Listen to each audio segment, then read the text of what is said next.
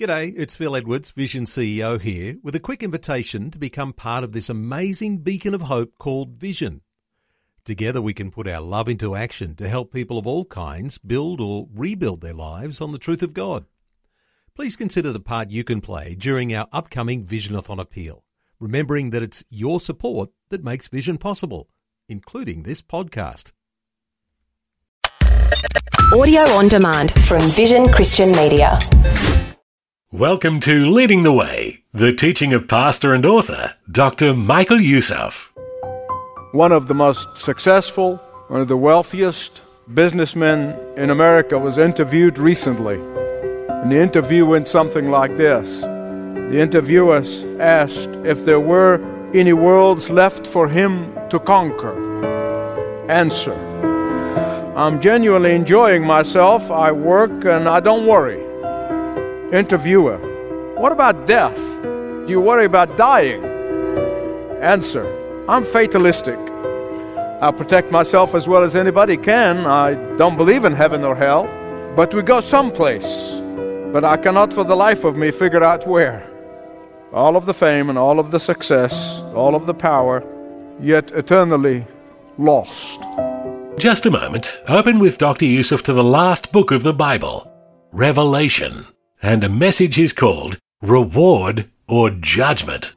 It's a reminder that no matter what your position in life, death comes, and then comes reward or judgment. Listen with me now as this episode of teaching begins. If the book of Revelation is teaching us anything, it's teaching us that in this life, we determine our eternal future. And there can be only one of two places in which all of humanity will end. No third, only two. Either in heaven with Jesus or in hell with Satan. Either reward or judgment. Here's what the Bible teaches. The Bible teaches that every soul that was created and formed in the womb was created to live for eternity. Everyone will live forever. The bodies will die, but the soul will not. Secondly, Jesus spoke more about hell than he spoke about heaven. Thirdly, if God does not eternally judge those who have rejected God's plan of salvation, then he's not a just God. If God does not judge those who have rejected his plan of salvation to a place called hell, then why on earth did Jesus leave the glories of heaven and come to earth, live as one of us, die, tortured death on the cross, rising again on the third day? We saw in the last message, while the Antichrist with capital A is yet to be revealed, the world is filled with Antichrists with a small a. Sadly, some of these folks are occupying pulpits and occupying church leadership positions. Even genuine believers in the Lord Jesus Christ today, who believe in a literal hell, as the Scripture teaches, they often avoid the subject. Not long ago, I was talking to one preacher who said to me, the reason I avoid it is because it offends my congregation. And so I avoid it altogether and stay positive. Well, don't you think I want to avoid it too? But let me tell you something. If I offend you out of hell into heaven, then I have fulfilled my mission. Amen.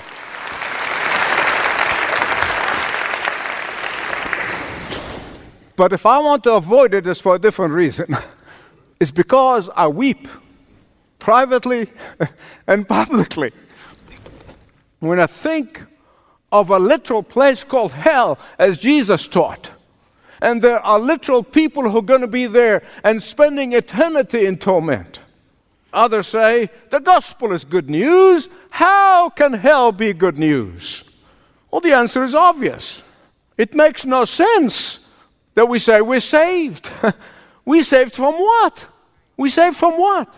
We're saved from hell to heaven. We are saved from sin and eternal judgment to righteousness. That's what salvation is all about. And without that, all the church is a fraud. And we're wasting our time coming here on Sunday morning, wasting our time building church, wasting our time preaching gospel, unless there is a message of hope. The world is in the grips of hopelessness. The Bible is very clear. The wages of sin is death, eternal death. So what is eternal death? It is a separation from God in hell forever and ever and ever. You say, well, that's bad news. But there is great news. There is the greatest news on the face of the earth. While every one of us, including your pastor, deserve hell, God, in His mercy and His grace, said when you come to Jesus, confessing your sin, receiving His forgiveness, He gives you eternal life and He takes you to heaven. This is the greatest news of all. Please hear me right.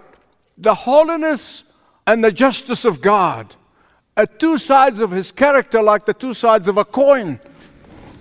And therefore, sooner or later, there must be a collision between the holiness and the justice of God on the one hand, and a rebellion on the other, and sin and rejection of God's plan of salvation. But God is not only holy and just, but He is love. And if one rejects God's love on the cross, they must be judged by God's holiness and receive God's judgment. Here's something I'm absolutely certain about. As I know the character of God and as I know the Scripture, I am absolutely certain that everyone who's going to end up in hell in eternal judgment is going to say, I got here by my own choice. God did not give me a raw deal. No matter what they say on earth, but in that day, they will say, I got what I deserved. And so please turn with me to Revelation 14. In the last message, we looked at chapter 13 of the book of Revelation. And we saw how the earth is in the grip of an unholy trinity of Satan, the Antichrist, and the false prophet. 666, they're short of the Holy Trinity, which would be 777. And here in Revelation 14, we are transported into the presence of God in heaven. Something I'd love to talk about, and I love to dwell on. Here's an amazing contrast. The contrast is this. In the kingdom of the Antichrist on earth, the name of Jesus is being blasphemed. In the kingdom of heaven, the name of Jesus is glorified. Look with me, please, the first 5 verses of chapter 14. We see the Lamb of God on Mount Zion, with 144,000, who, as I told you, representative of all the believers from every nation and every generation. The 12 tribes of Israel multiplied, and then the 12 apostles multiplied, and you get 12 and 12 and multiply. That is a symbolic number of all the redeemed. And they stand secure and strong in the presence of our Savior. Question, what are they doing there? What are they doing? They were singing praises to Jesus. John describes him as morally blameless and faithful. I want to stop here just for a minute, as I've been doing and throughout the series, to kind of do a little bit of a understanding of biblical interpretation. Throughout the Bible, the Old Testament, the New Testament, throughout the Bible, we see that apostasy, which is unfaithfulness to God and His Word. Those folks that you know and I know in churches who said, I know Jesus said, I am the way, the truth, and the life, but He really meant to say, I am a way. You know what I mean? The Bible calls that apostasy.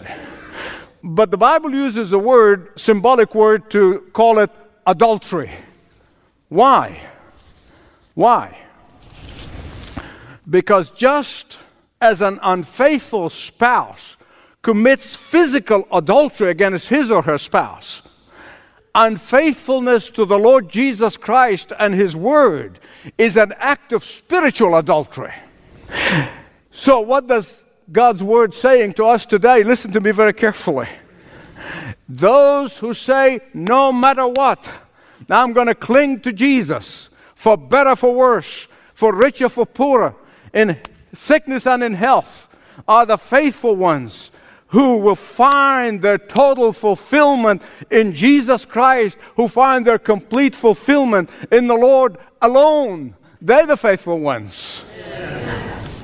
I know personally, and I know some of you, when you go through dark times, when you go through the valleys, when you go through tough times, when you go through circumstances that does not make sense and you cannot even understand it, and then you look up to heaven, and I've done that many times. I said, Lord, I don't understand it. But I trust you. I trust you. Look at verse 4. They are called the first fruits. Why? Because they are the first to be harvested, and there will be more to follow. Still in verse 4, again he tells us that the church, the bride of Christ, will be spotless in heaven. We're going to be as pure as Jesus is pure. We will no longer struggle with sin and anger and bitterness and lust and envy and all the rest of it. From verse 6 all the way to the end of chapter 14, the angels make series of announcements. I don't want you to miss these. They're very important. The first angel fly overhead proclaiming the eternal gospel and is calling for repentance. His message is very clear, but it is to every single human being who lives on the earth. Fear God and give Him glory, because the hour of His judgment has come. Worship Him who made the heavens and the earth and the sea and the spring of waters. Don't miss this. This is the only place in the book of Revelation where the word gospel appears. It's the only time, only place. And this is the last time the good news of the gospel of Jesus Christ is going to be proclaimed to the world. It's going to be the last opportunity. It's the last chance. The second angel announces, Fallen, fallen is Babylon the Great, which made all the nations drink the maddening wine of her adulteress or her immorality. Now, while the fall of Babylon will not take place literally until we get to chapter 18, but the announcement is made here. Please don't forget this. Don't forget this. God is not subject to time like we are. You see, in God's presence, all time, past, present, future, all exist at the same time. In God's presence, there is no time, just eternity. There are some people who interpret Babylon as literal city of Babylon in Iraq today. Others view it as a prophetic symbol. Don't get hung up on it. It doesn't matter. You're not going to lose your salvation one way or the other. Major on the majors, don't major on the minors, okay? Either way is fine. The problem is that those who really get hung up on it being a literal place, they got so excited when Saddam Hussein spent several $billions of rebuilding the old Babylon, the old city of Babylon. You see what's happening? And then came the American invasion, and Babylon got destroyed. And then they got deflated. Don't live by the headlines. If you live by the headlines, you die by the headlines. I prefer to take Babylon as a symbol of a city, any city USA, any city in Europe, any city in the world, who so steeped in secular godlessness, who is so steeped in cultural immorality, because they will fall. The third angel, verses 9 and 10. If anyone worships the beast, we saw that in the last message, the Antichrist who insisted people worshiping him, and his image, and receive his mark on their forehead or their hand, he too will drink of the wine of God's fury, which has been poured full strength into the cup of his wrath. Isn't it amazing? Those who drink of the cup of immorality will drink from the cup of judgment. This proclamation of this third angel actually suggests to me, at least, that Babylon represents that political system that's ruled by the Antichrist and the false prophet. Then verse 13 comes the next message from that angel and says, Write, Blessed are the dead who die in the Lord from now on. And then the voice of the Spirit says, yes, they will rest from their labor, for their deeds will follow them. If you attended a funeral, you probably heard pastors preach, and it's for good reason. It's very comforting. Now, some of the preachers who take this out of context, out of Revelation context, so I want to tell you what it's saying in context. Here's what it's saying in this particular part of Revelation, that in those days, there will be such severe suffering for believers, just like we're seeing with Boko Haram and ISIS and the suffering of believers all over the world. But it's going to be global. That suffering is going to be so humongous, it's so vast, that death will be a tremendous blessing. Here's what he's saying in context, that the horror of the Great Tribulation will make death to be such a blessed rest in comparison. And so, after I grieve like you do over your loved ones, I think of this prophecy, and then I rejoice for them. Just as in Matthew 5:11, there is a spiritual blessing upon those who have been reviled and those who are falsely accused for the sake of Christ. There is a blessing for those who die in the Lord ahead of the tribulation. Verses 14 all the way to 20. Look with me, please. Here we see the time has come for humanity to be ripe for the harvest. Finally, the hour is here. The time of judgment has come. John sees the white cloud. Seated on the white cloud is the Son of Man, wearing a golden crown, and in his hand a sickle for harvesting the crop. You remember Jesus said the tares are going to grow with the wheat? And he said, don't try to separate them. You wait. Because the angels, when they do the harvesting, they will be precise. No one of Jesus' children will be lost. They will then take the wheat and the chaff and separate them. This is that picture here of that sickle. No wonder people love to think of baby Jesus in the manger.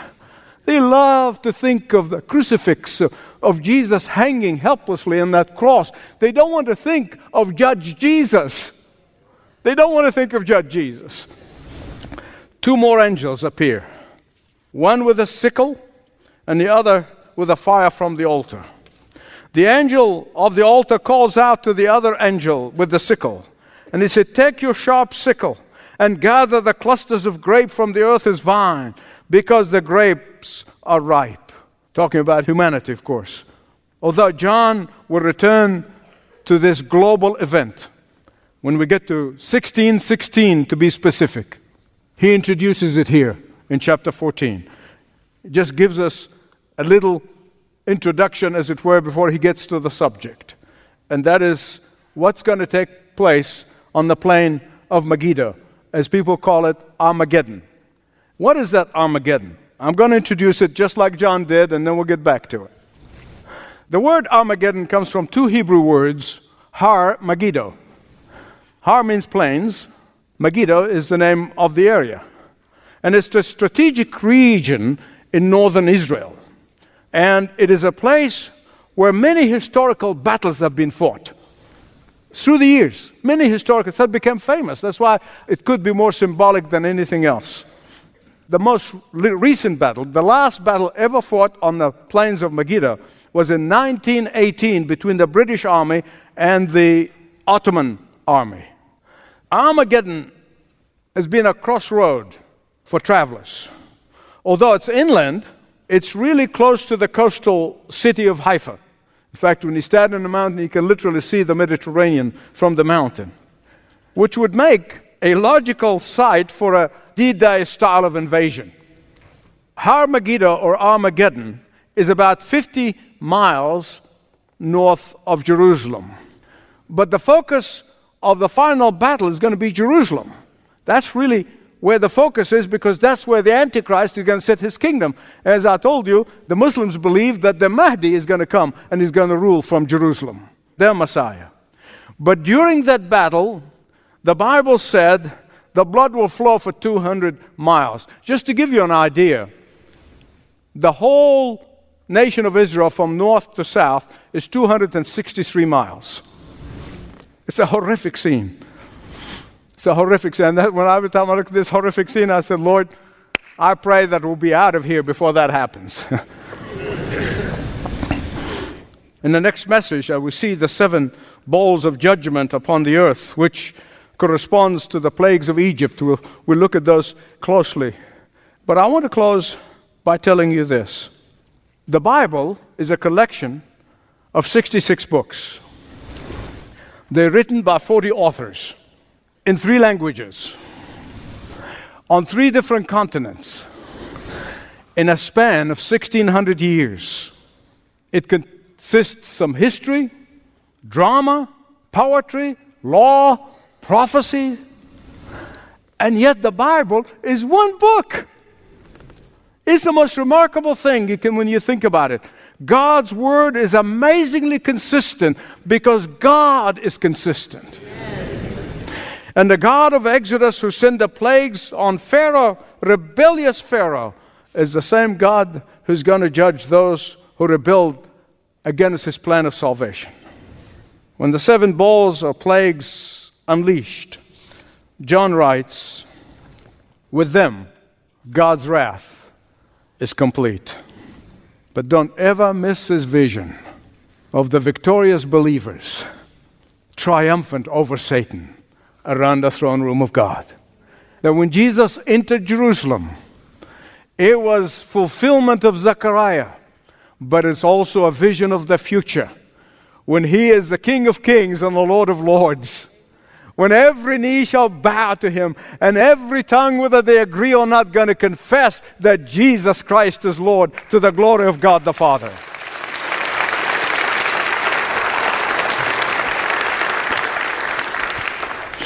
I know some of you have been shaken by this series from Revelation. Dads and moms concerned about your children.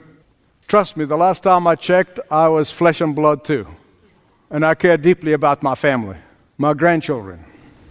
But here's what I want you to listen to very, very carefully. I'm coming close to the end. This is important. My confidence is in my God who said, I will never leave you nor forsake you. Amen. That's the confidence that every one of us should have. Listen, this is part of what I'm talking about, this faithfulness, that you trust God no matter what. I have no fear in me whatsoever. Not over my family, not over you, not over my congregation, no, not at all, because I know of the faithfulness of God. We've seen it over and over and over again. He will not tempt us above that which we can bear. And so whatever happens, He will be there with us every step of the way. The question is, are you certain that if He comes back today, you'll be with Him in heaven? Will you be with all of those who have been redeemed by the blood of Jesus Christ? Thanks for listening to Leading the Way Audio with Dr. Michael Youssef. Get answers to questions about your eternal destination through a conversation with one of our team pastors or counselors. Start your conversation at ltw.org/Jesus. Now, before we close out today's program, here are some testimonies our team recently received. We thought you'd be encouraged to hear how God is working. Lisa in Virginia says, I've not been living as I should. Yes, I went to church, but when I left, I'd go straight back to living the way the world does. I had no happiness or peace within my heart. Depression was deep in my soul, and I needed Jesus now more than ever. I gave my life to Jesus today because of Leading the Way and Dr. Youssef. Lou in Nebraska wrote this quick and simple note to our team. The Leading the Way radio programs pointed me to Jesus. Thank you. If Leading the Way has impacted your life in a special way, Dr. Youssef would love to hear about it. Call our special testimony line at 1300 133 589. Follow the prompts and let us know your story. 1300 133 589. And learn more about Dr. Youssef and the worldwide impact of this ministry by visiting ltw.org. ltw.org. This program is furnished by Leading the Way with Dr. Michael Youssef.